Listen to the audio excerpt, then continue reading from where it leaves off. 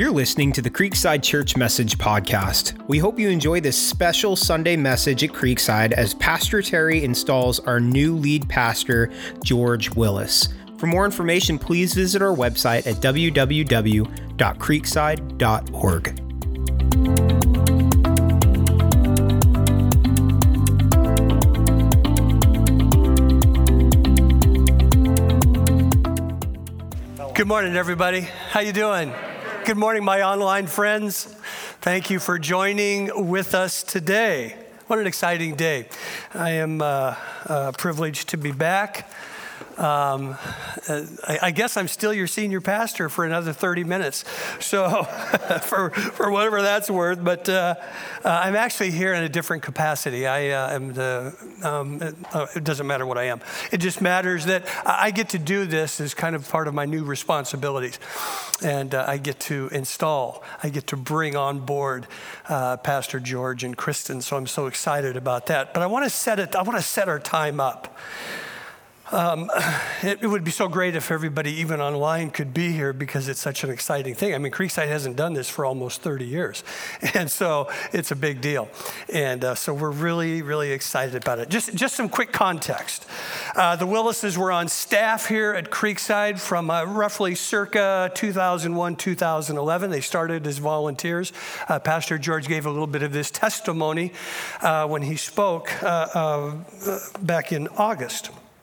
And they started off as just not even part-time, just volunteers. And they worked as youth pastors at another church. And they kind of came in here, I think Pastor George said, to kind of get healed up and just kind of land for a while. But it didn't take long. And they decided, we kind of want to step in, get our feet wet again in ministry. And they started working with our youth. And then they started doing worship periodically. And probably within a year and a half, they were full-time staff members and did a wonderful job. And then it was 10 years later that they said, I think we want to kind of step into planting a church, because that was kind of at the DNA of Creekside, and hopefully that continues, that we want to plant. We always say that our sending and serving capacity is so much more important than our seating capacity. We want to be sending people and pastors out. And one of the great things that you have done, that we have done here, is we've sent out more pastors than other Open Bible churches in the last 10 years. And so we are really excited about that, part of our DNA. So they left 10 years ago, did a great job at Generations Church in Pleasant Hill. And pretty soon, right now I'm working with them in their transition. And so we're excited about what's going to happen for them. The pastor had told me that, I always kind of felt like I always wanted to come back and felt like we might come back. And so we kind of started this process. I was looking back at my calendar this weekend, and it was back in August of 2020 when this process kind of started. And other people were involved, and then we've ended up bringing them to Creekside to meet with some of you, our staff, the council, and a lot of other people, leaders in our denomination and our Pacific region, that speak into the life of the church because of their relationship with me. And after about a year and 3 or 4 months, this is where we are today. That we sense the voice of the Lord. Isaiah 30:21 says that whatever way you walk in it, whether you turn to the right or the left, you'll hear a voice that says, "This is the way in which to walk." And that's really what we've sensed, that we're walking in the direction of our sovereign Lord this morning. So as we prepare to lay hands, to anoint them with oil and to pray over them, I just give you a little bit of context. J.D. Kelly, who's a reputed dean of early church studies, wrote this: ordination or appointment to office in the apostolic church was modeled on the contemporary Jewish rite for the ordination of rabbis during Jesus' time. So they take its inspiration from Jewish history, Jewish ordination as it's described in Numbers chapter 27 and Deuteronomy chapter 34, when Moses laid his hands on his successor, Joshua, who then, as we were talking about, took over God's people and led them into the promised land. Now, here's what it says in the passage in Numbers 27. And the Lord said to Moses, take Joshua, the son of Nun, with you, a man in whom is the Spirit.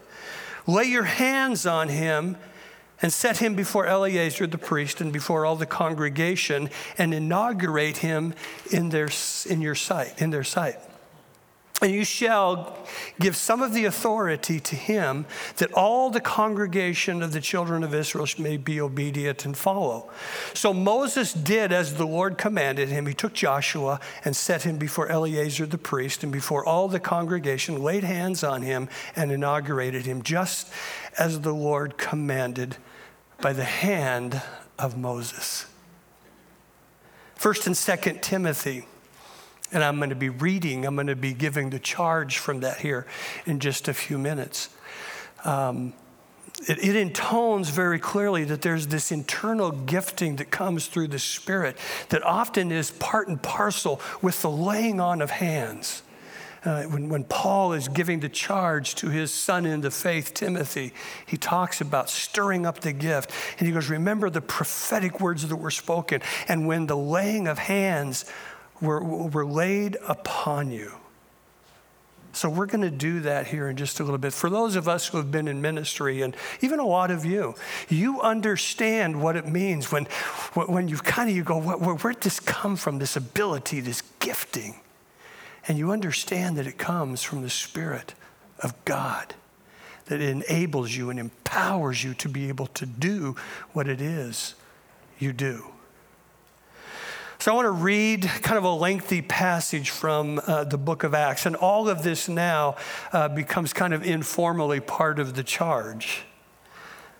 If you turn to Acts chapter 20, we're going to pick it up, I believe, in verse 13. Paul is saying here to this group, he's exhorting them as he did to the Philippians. And he's saying to them, what I want you to do is to follow Christ, or follow me as you follow Christ, because he gives them this great example to follow. So if you've got your Bibles there or your phone or whatever you use, I'm going to read just this lengthy passage that I think is important for really explaining as an introduction to where we're going. So Acts chapter 20.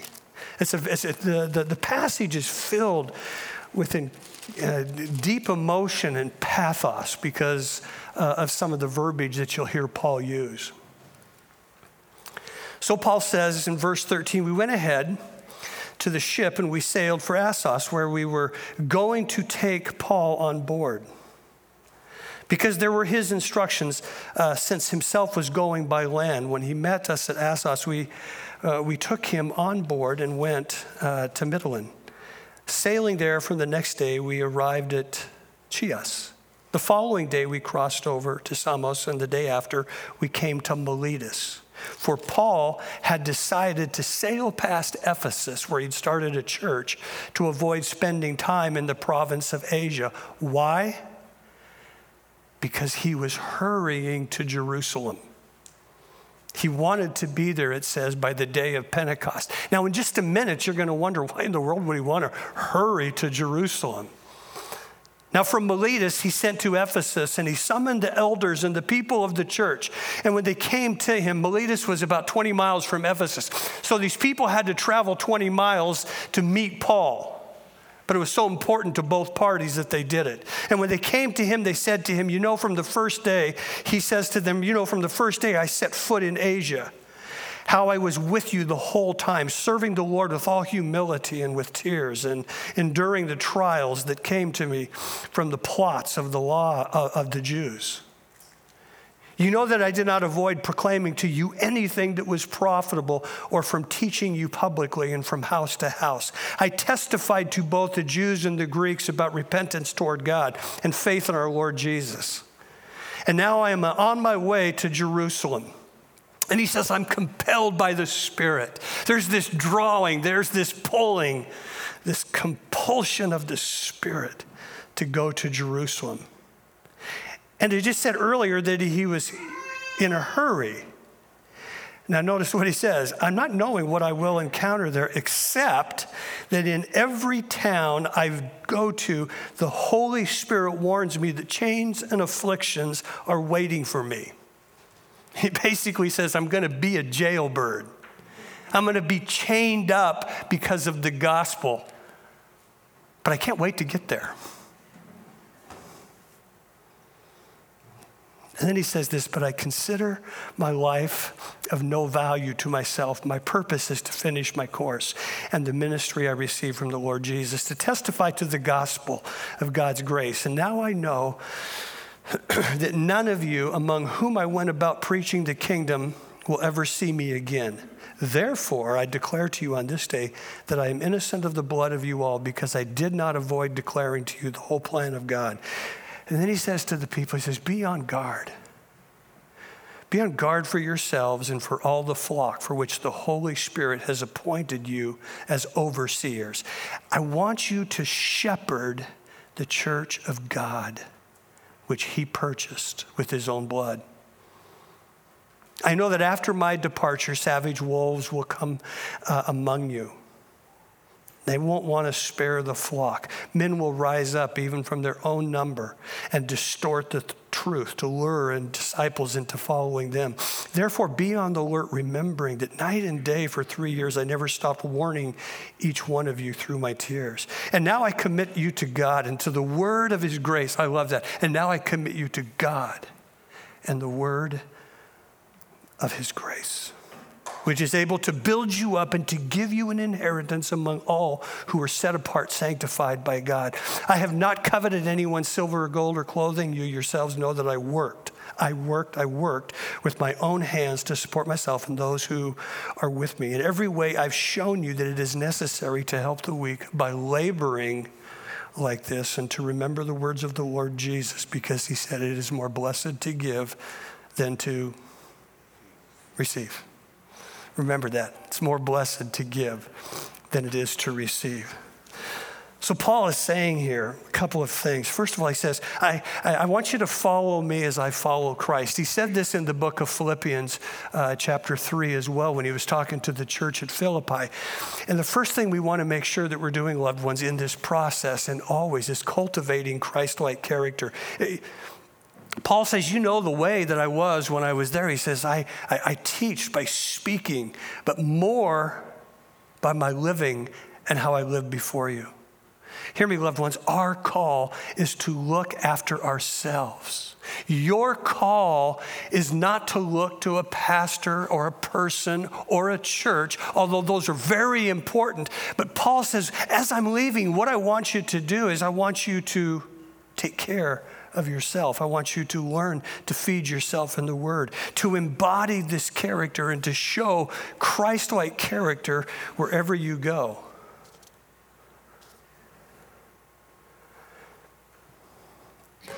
What you're going to see here in a few minutes is a total focus on God's Word and the preaching and the teaching, which here in this passage, this is what Paul said.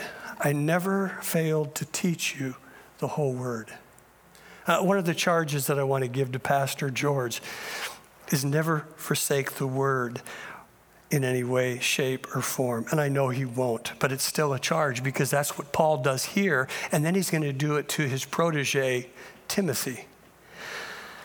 This is the Bible that I read from now. I've been using it for a number of years. There was a godly man, and a man that I drew very close to in his season here. He's only here for about 3 or 4 years. His name was John Freeman. Before he left, he gave me this Bible right here. And I think he gave it to me because it's like humongous giant print. I mean, I need a forklift or one of the young guys to carry this thing every morning. But it's a Bible I can generally read without having to put on my reading glasses. But he gave it to me, and he said, this reminds me of you. And he says, I want you to just have this to remember me. And said some other wonderful things. But I want to give George a Bible. This is the most important and powerful tool in your pastoral and personal spiritual toolbox. I wish it was new, but it's one that I used when you were here. Where's George? There he is. This is a Bible that I used while he was here. And it's kind of special to me because I love the size of it, but I don't love the size of the writing. So again, I think that's why my friend John saw me struggle reading out of it. But it's just a great reminder, and I want this to be a reminder to George. And there's a couple of things about it that are so important. Not only is it his most powerful arsenal of his spiritual weaponry, but at one point I'd used this and worked it over pretty good, and I had to put duct tape on it. It's like, yeah, I mean, I can't, if I had to put a screw in something, I might use duct tape, and just tape it in because of my skills.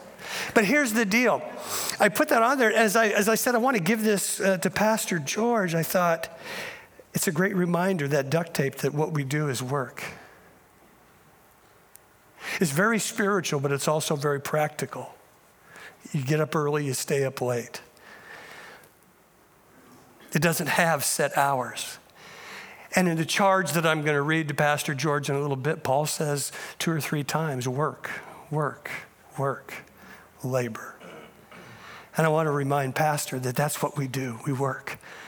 We work for souls. We work for our Savior. We work.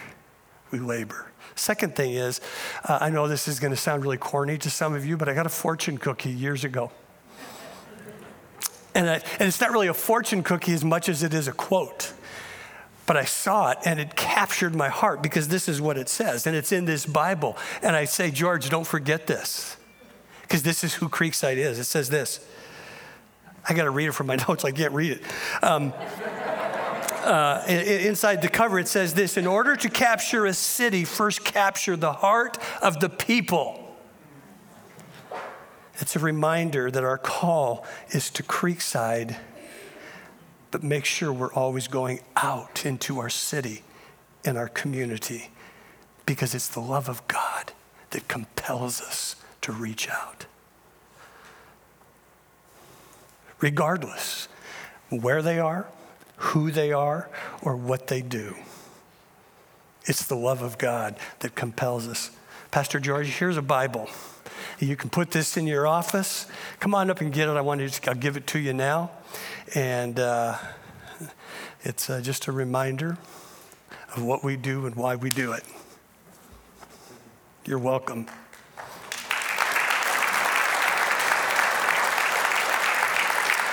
There's also a thing here Paul talks about, is this proactive care and leadership. Paul says, watch out, be careful, because there are people that are unstable, they're unformed, or even some of them are malformed. There are people from the outside, and yes, there's even people from within who are going to seek to separate people in the church and from one another.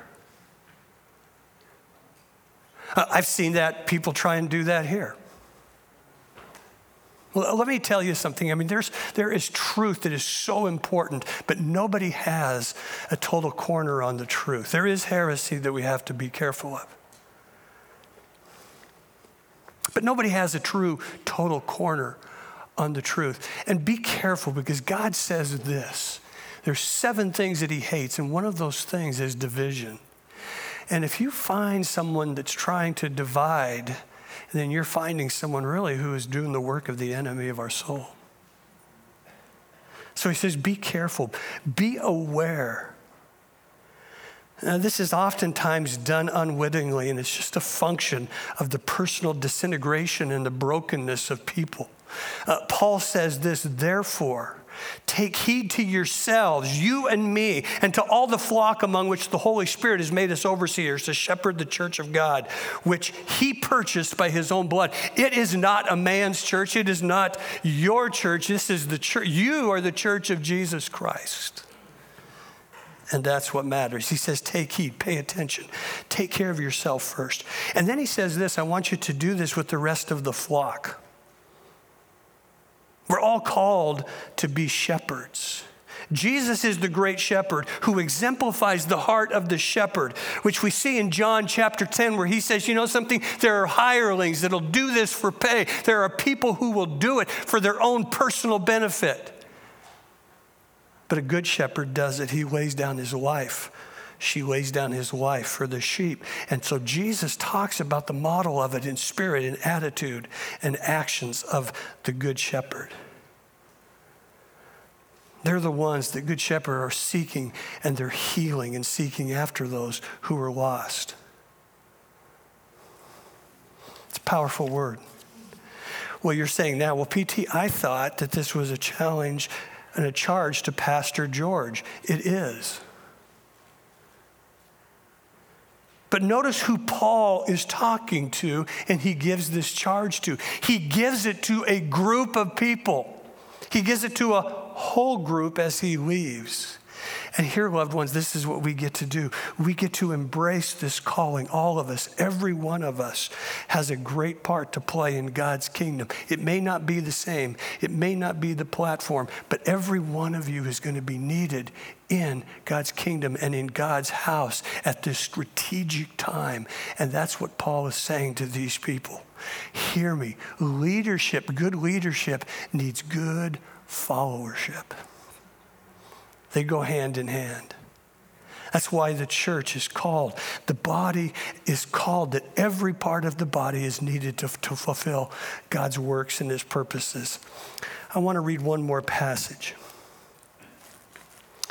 And I was preparing this week for a service yesterday that I did, and I just felt like I needed to speak out of the 23rd Psalm, but it also applies to this because, again, it's talking about the Good Shepherd. Listen to what it says. The Lord is my shepherd. I have what I need. He lets me lie down in pastures. He leads me beside quiet waters. He renews my life, and he leads me along the right paths for his name's sake. Even though I go through the darkest valley of death, I fear no danger. Why? Because you are with me. Your rod and your staff, they comfort me. You prepare a table before me in the presence of my enemies. And then he says, you anoint my head with oil, and my cup overflows. Only goodness and faithful love will pursue me all the days of my life. Wow, that's so good. Those are God's two sheepdogs. They're always pursuing you. God's love and God's faithful love and God's goodness. But what I want you to see here is two phrases. First of all, thy rod and thy staff, they comfort me. And it has to do with the authority of a shepherd who, when he takes on the staff, he would be leading his sheep. And what does he do? David was a shepherd boy at this time, and he's walking through there, and he says, this is what a shepherd does. He comforts, he protects, he guides. And even when he has to, he'll go and rescue one of the sheep that he loved. Paul said it this way in 2 Corinthians 10, verse 8, and 2 Corinthians 13, verse 10. He says, I don't ever want you to be a lording shepherd. I don't ever want you to be a lording pastor. I have given you authority, but don't abuse it. And he says this, the authority that has been given to us by the Lord, our authority is to build you up, never to tear you down. That is a good shepherd. I love the symbol of the shepherd's staff because it speaks. You'll see it in a lot of art from antiquities of a picture, a drawing, or a painting of Jesus with a shepherd's staff. Pastor George and myself and Pastor Jesse, Pastor Aaron, we're under shepherds to the great shepherd. And we do carry this authority and a staff. And we are comforted by Jesus, who is our great shepherd and our pastor. And I just want to say one of the greatest things, it's not better than any other job, but I am so thankful that God called me to be an under shepherd to him. But here's what I love about this verse. It says, you are a shepherd and you have my staff. One of the writers that I was reading in Psalm 23 notes on this. He says this about, you anoint my head with oil. A shepherd would carry, David probably carried oil for a couple of reasons. Number one, he carried it for medicinal reasons for the sheep that he was leading. But he would also carry oil because as he went into unknown areas where he had never walked or traveled before, where there was high grass, he wouldn't know the area. And this verse really, I just love it. I hate snakes. I mean, I don't care if it's gardener. I don't care if it's rattler. I don't care if it's a worm. I don't care if it's big, if it's short, if it's fat, if it's small. I detest snakes. It comes from my childhood. I won't bore you with the story. And I think the biblical story of Genesis 3. But I just dislike any kind of snake. As a matter of fact, I was yesterday morning, some of you might have seen this, lest I digress, but this gal, she has a home this family has a home in Santa Rosa. Did you read about this? This is awful. This creeps me out to no end. I will never go to Santa Rosa again. But they had their house next to a hill. One of their neighbors says, "I think I saw a rattler going into underneath your house." And so the people, the other neighbors, called, and they got this reptile guy. And he comes out and he goes, "Yeah, I'll find it." He goes under there, and for the next 4 hours, he pulls out 90 rattlesnakes. True story. Can't make this stuff up, man. If that was my house, I would sell it. I would be at Best Western until it's sold. I don't care how far away. I'm digressing here, but here's the deal. See, when a shepherd would go into a territory they hadn't been before, where he hadn't walked, he would take his sheep so far, and then he'd cordon them off. And he'd basically, okay, little Babby and little Sheba and little Billy and whoever it was, he'd say, "You stay here." And this is what the shepherd would do. He would begin to walk. He'd begin to walk through the fields.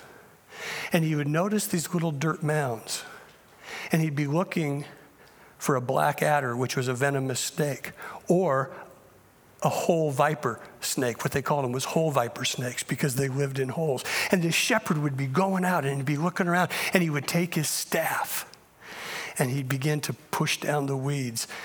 The good shepherd was watching over his sheep.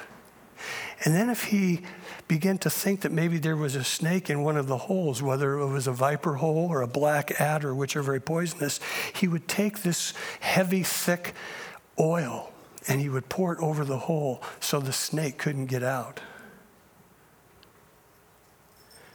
And then it says, "And he anoints my head with oil." I love this because the sheep, they're not real smart. They don't look around. They just kind of go anywhere. And they'd be going around. And it says that if the reason they would anoint his head is because when the sheep put its head down to eat, a lot of times one of these black adders or a viper would strike them. But he'd put oil on their forehead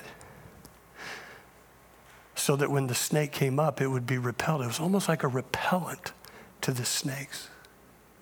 I love that. See, isn't it interesting that we have an enemy of our soul that's called the serpent? And that's what the good shepherd, Jesus Christ, does for us. But that's what good shepherds do under shepherds in the church. As we're praying, we're going before the sheep. We're giving vision. We're giving purpose. And that's what Pastor George's call is to be a protector, to be a guide, to listen to the over-shepherd, Jesus Christ.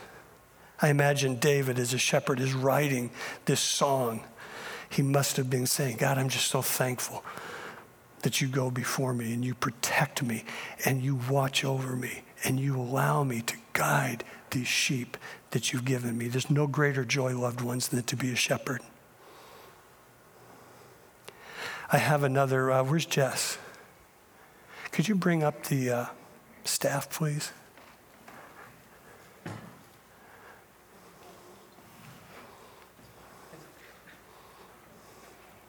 Thanks.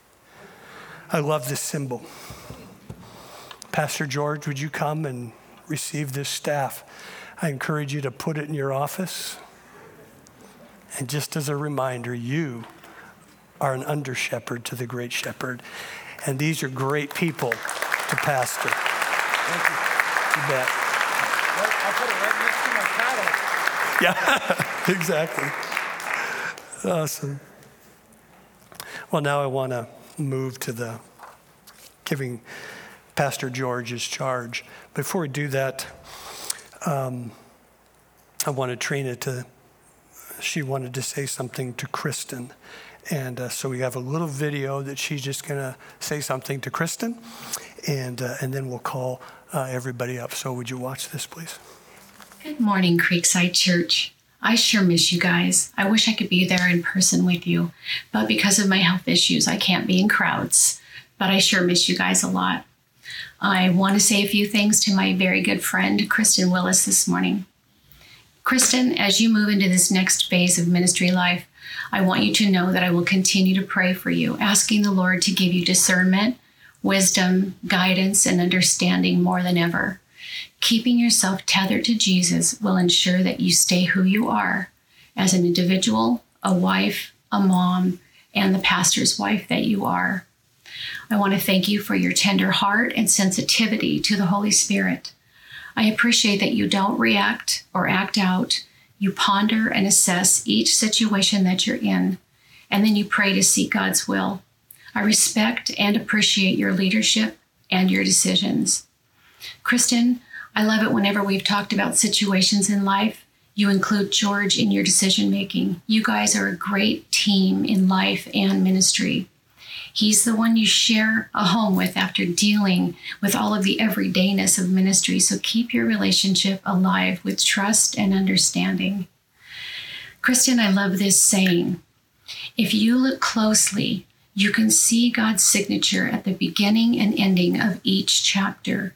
You will find his fingerprints on each page as he carefully pens the details with purpose. You can rest assured that with him, you will always have a future and a hope.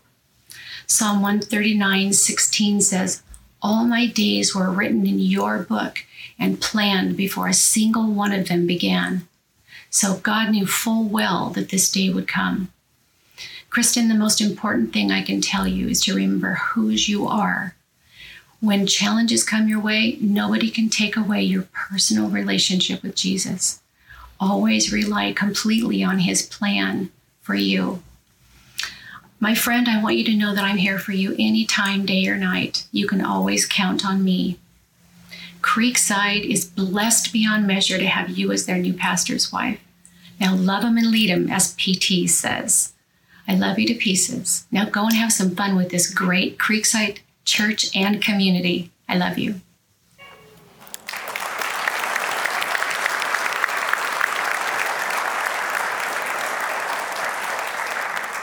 I love that girl. I would like to invite Pastor George and Kristen if they would come up now, and we're going to have to work with Kristen. She had a injury befall her and just had surgery this past week.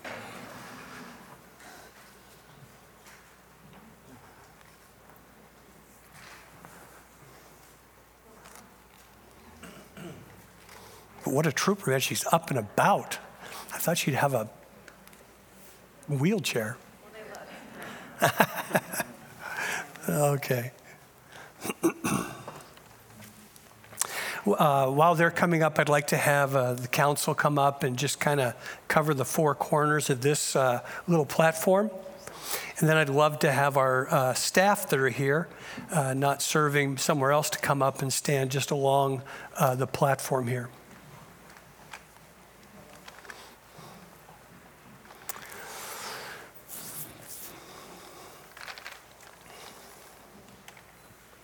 Do you need to elevate that, girl? It's probably going to be about 5-6 minutes. Are you sure? Okay. Okay. Because I listen, I'm a mechanic guy. I can fix anything, and I can prop this up. Yeah. I got some duct tape here in my pocket, and we'll take care of this thing. Is that good? Okay. Good. I'm taking these from the scriptures. This is a pastoral charge that the Apostle Paul gave to Timothy. So personally, I don't think I can improve on that. So we're going to go with it straight from the scriptures. But I'm taking different passages from 1 Timothy and 2 Timothy. The purpose of instruction is that all believers would be filled with love that comes from a pure heart, a clear conscience, with love that comes from a pure heart and a clear conscience and a genuine faith. Some people have missed this whole point. They've turned away from these things and they spend their time in meaningless discussions. Here are my instructions for you. May they help you fight well in the Lord's battles. Be an example to all in all that you say and in the way that you live, in your love, your faith, and your purity. Focus on reading the scriptures to the church, encouraging the believers and teaching them. Do not neglect the spiritual gift that you received through the prophecy that was spoken over you when the elders of the church laid their hands upon you. Give your complete attention to these matters. Throw yourself into your task so that everyone will see your progress. Keep a close watch on how you live and on your teaching. Stay true to what is right for the sake of your own salvation and the salvation of so many that will be listening to you. Guard what God has entrusted to you. Avoid godless discussions with those who oppose you and with those with their so-called knowledge. Some have wandered from the faith by following such foolishness. Hold on to the pattern of the wholesome teaching that you've learned, a pattern that is shaped by faith and love that you have in Christ Jesus. Through the power of the Holy Spirit who lives within us, carefully guard the precious truth that has been entrusted to you. Work hard so that you can present yourself to God and receive His approval. Be a good worker who correctly explains the word of truth. Again, I say, don't get involved in foolish, ignorant arguments that only start fights. A servant of the Lord must not quarrel, but must be kind to everyone. He must be able to teach and be patient with difficult people. Gently instruct those who oppose the truth. Perhaps God will change those people's hearts, and they will learn the truth. You must remain faithful to the things that you have been taught, and you know them to be true. You've been taught the Holy Scriptures, and they've been given to you the wisdom to receive salvation that comes in trusting Christ Jesus. All Scripture is inspired by God. It is useful to teach us what is true and to make us realize what is wrong in our lives. It corrects us when we are wrong and teaches us what to do. God uses it to prepare and to equip people and ourselves for every good work.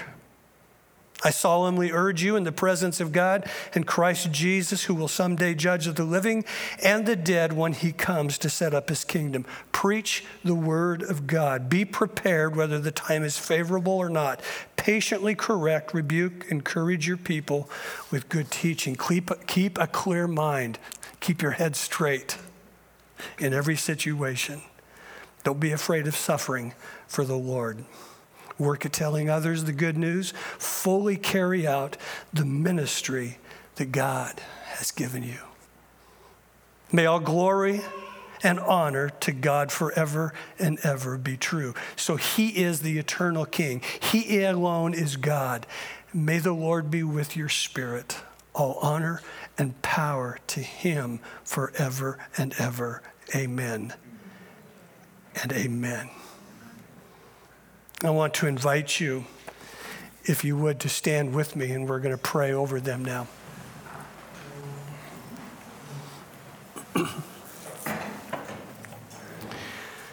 Since we're kind of social distancing a little bit, but we got masks on, I'm going to invite you as just kind of in proxy to extend your hands toward them as if we're laying our hands upon them. And would you join me as we pray for them? Father God, we come in Jesus' name. We hear the word that you have spoken. It seems very clear that there's this clarion call to proclaim the good news, the gospel of Jesus Christ, to everyone everywhere, that, Lord, this church would be built upon your word. I thank you, Lord, for Pastor George's and Kristen's commitment to your word.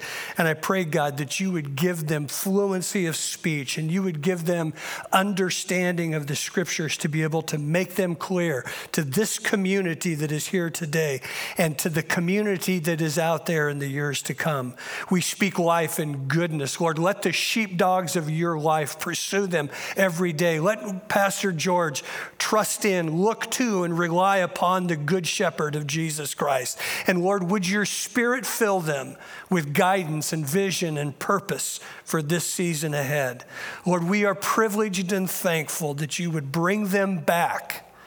Lord, you seem to always do such restoring works, and you restore to us those things that we've lost. You restore those things, Lord, that have been removed from us. And now, Lord, you even restore to us things that have left for good reasons and bring them back. We receive them today, Lord, as Paul said in Ephesians 4, that they are gifts. They are pastor, teacher gifts to us. And Lord, help us to value them and teach them in that vein. So Lord, today we rejoice and give thanks as we welcome our new pastors, Pastor George and Kristen Willis, to Creekside Church. We pray, Lord, for fruitful ministry. And that, Lord, they would walk with you and be able to say, even as Paul spoke, would you just follow me as I follow Christ? Because that's what we're living for. So, Lord, now we release them to you. I commend them to your spirit and to your word. And we stand here and we commit to support them, to love them. In the name of Christ Jesus, we pray. And everybody said, amen. Amen. Amen. Would you welcome our new pastors?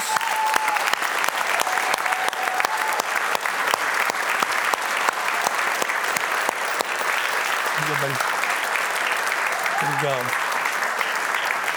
A couple of things that I want to say before I get into just a few moments of maybe a little bit of vision and then a little bit of encouragement. I want to express my appreciation to all of you, not only who showed up today for this amazing day in the history of Creekside Church, but my wife and I went through some garbage physically about 3 or 4 weeks ago that a lot of you were praying for us for, and you continue to pray for us today.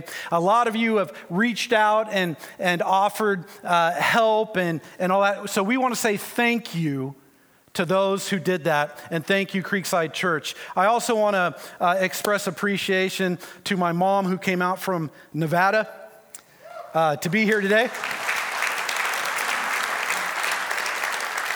Thank you, Mom. My aunt and uncle who came all the way from Bethel Island. I know that was a trek.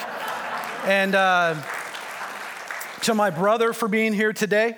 And I also want to say thank you to my wife and my daughter.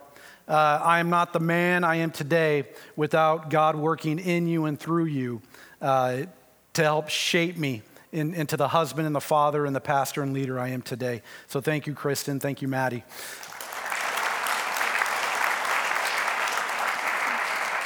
I also want to express my heartfelt gratitude and appreciation to Pastor Terry and Trina.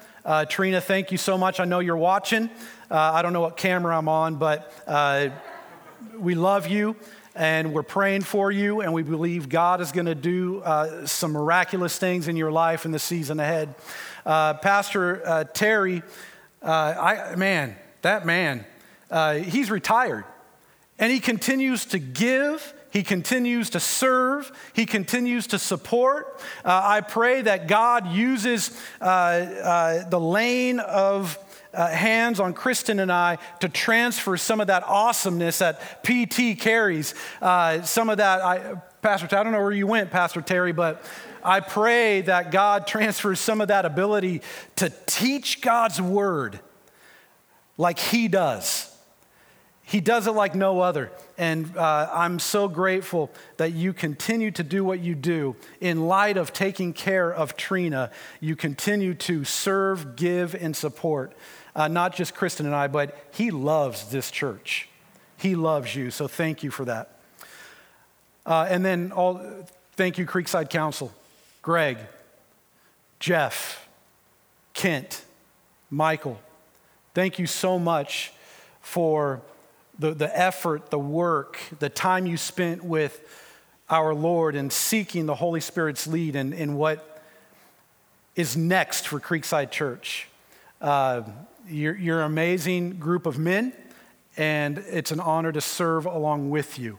So, and then, I just want to thank God for the opportunity. Kristen and I count it an honor and a privilege to succeed Pastor Terry and Trina upon their retirement. We all know, I don't know if you know this as much as I do, but PT, Pastor Terry, he's leaving some really big shoes to fill. 30 years he's loved and led you guys, this church, including myself. I was part of it for 10 years. So I'm not going to try and fill his shoes. I'm just bringing my own. And that's a good praise break.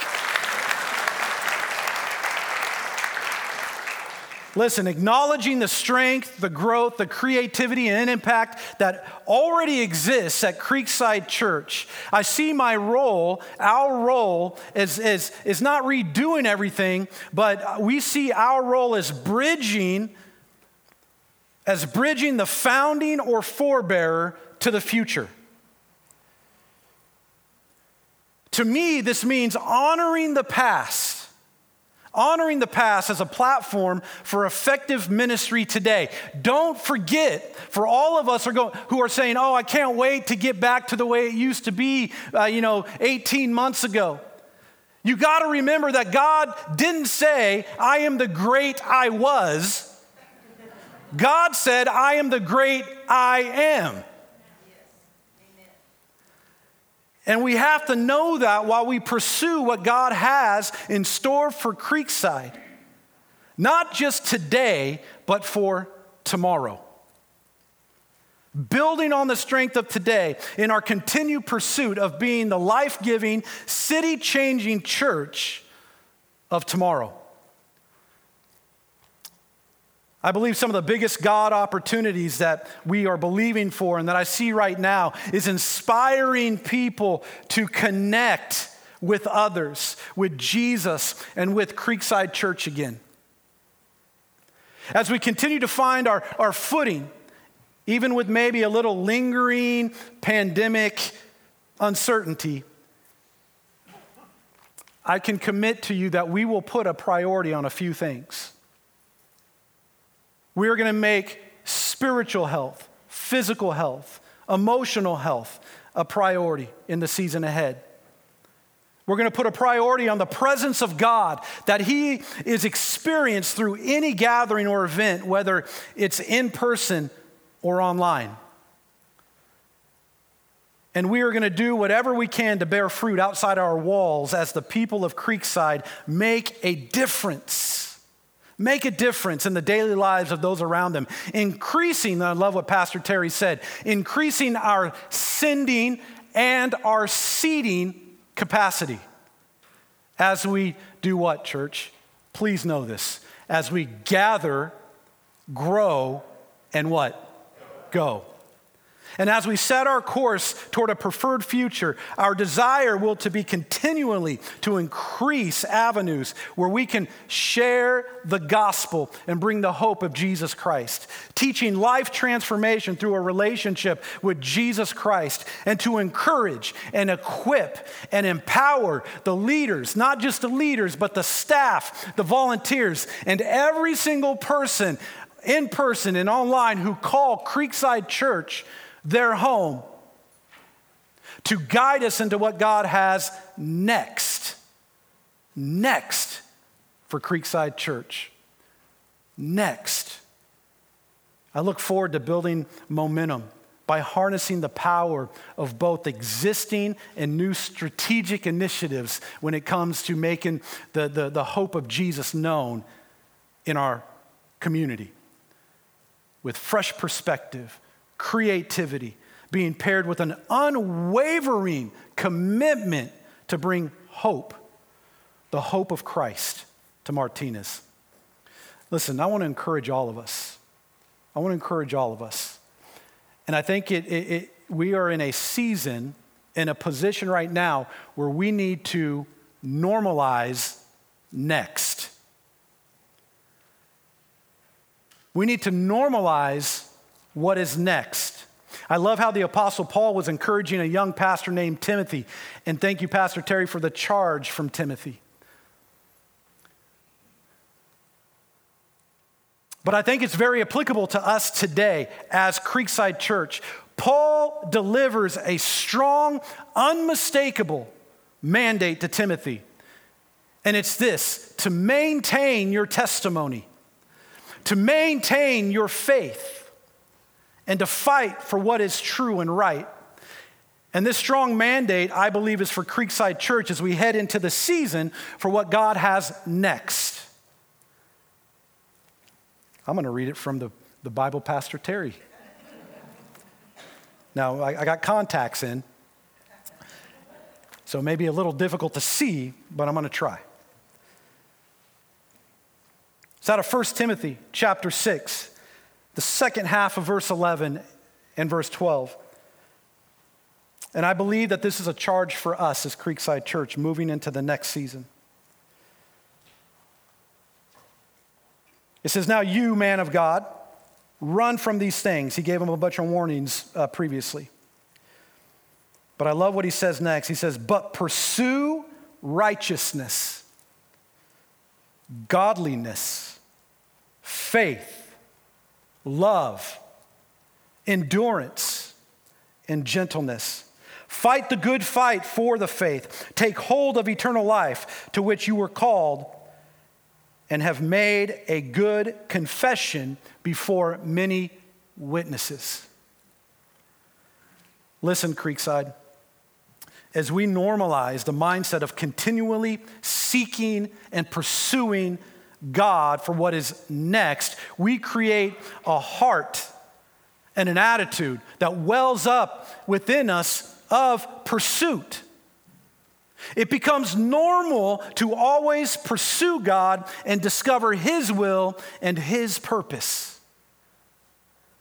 Now, here's a few things before I leave a charge with all of us that I believe we can hang our heart on as we get excited and we anticipate the season ahead.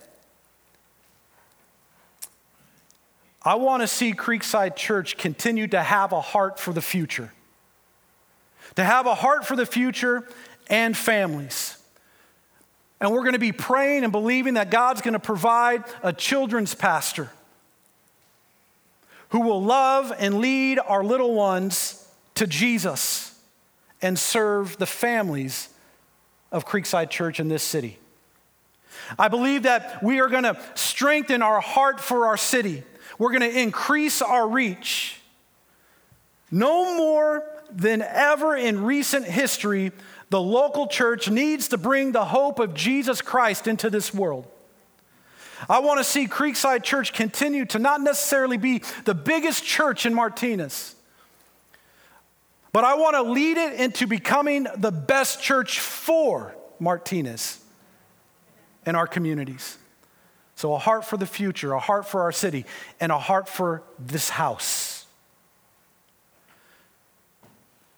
I believe we need to create opportunities to move from a focus solely on attendance to overall engagement. It's just not about going to church.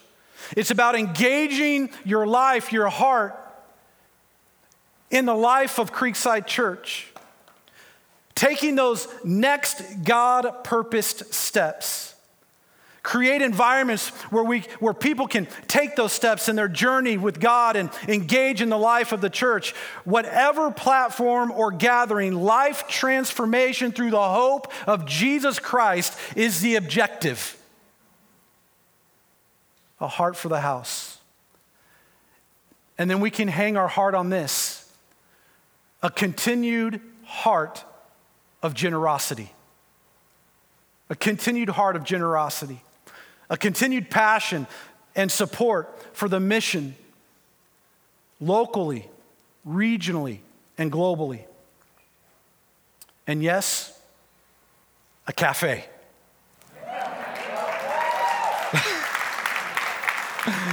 know how to take that you guys applaud the cafe, but the heart for generosity, I don't know. I just want to see an amazing cafe where some good coffee is served. And so much more when God is leading our way. Listen, friends, in anticipation of what could possibly be, what God can possibly do when a group of people gather together, united in Christ, I have one question for you this morning. One question for everyone who calls Creekside their home. And for those who are watching online, you can type in the comment section your answer to this question. Are you ready? Say, I'm ready. Here's my question. Creekside Church, are you all in? And if you are all in, I want you to say through that mask as loud as you can, I'm in. See, one of the biggest lies I think many people believe, one of the biggest lies that I think many of us believe when it comes to the church, if I wasn't here, would it really matter that much? And as we move into the season ahead together, my prayer is that you would see that you, every single one of us, are invaluable to God's work. Every single one of us are invaluable. Look at your neighbor, look them in the eye and say, you are invaluable to God's work.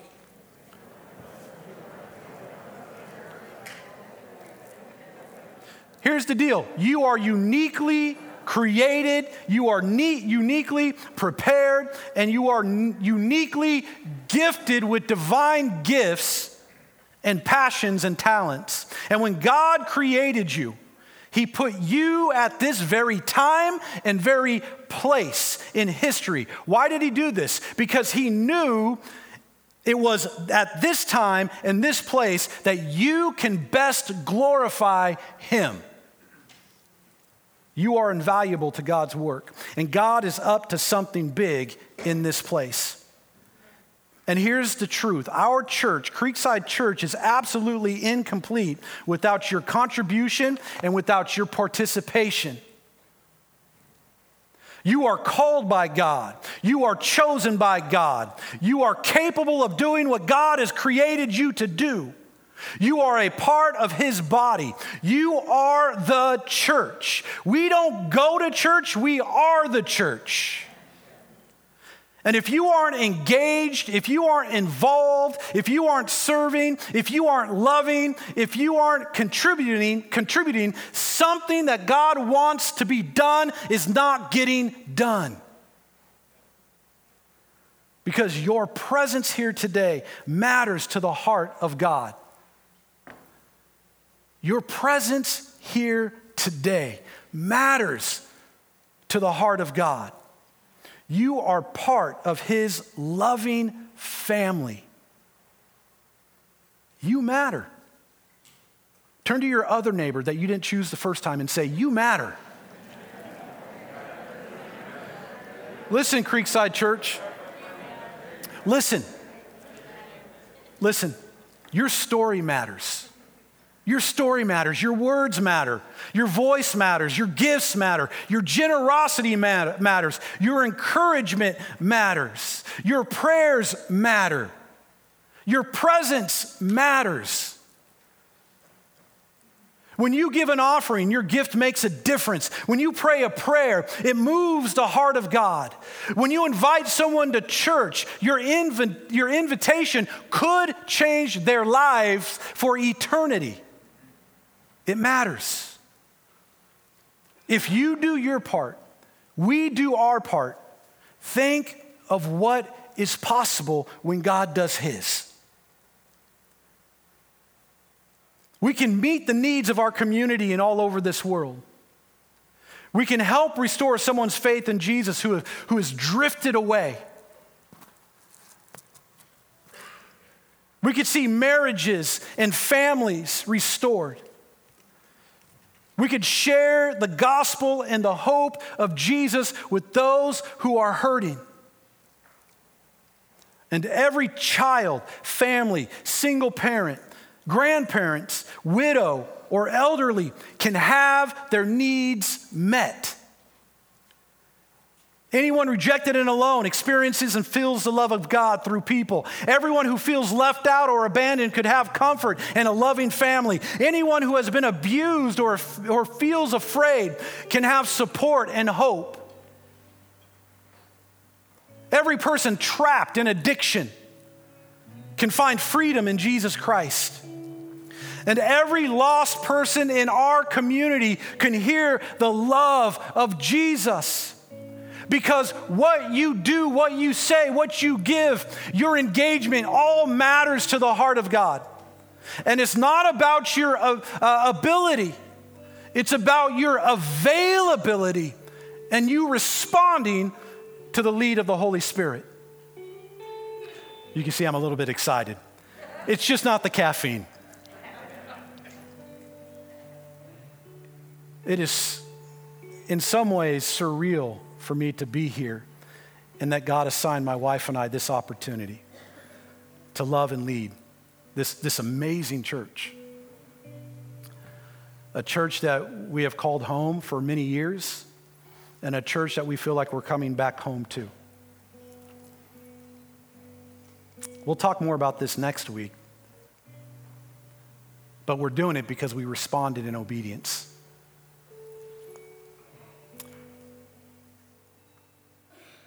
And yeah, even though we're not having a barbecue next week, I would love to see every single one of you and your half faces, because of the mask, here next week.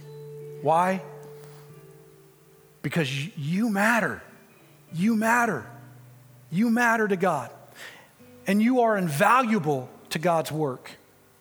Because God works through every single one of us. So, Creekside Church, I'm gonna leave you with this charge. Let's be the feet of the body of Christ that delivers the good news.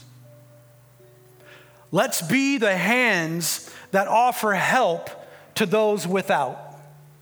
Let us speak the words that bring hope to the hurting. For we are the body of Christ, and every single one of us in this room, every single one of you that are watching online, we are invaluable to God's work.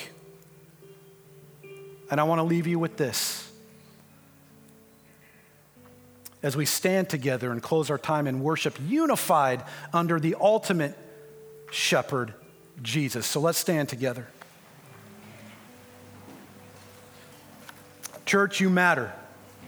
You matter.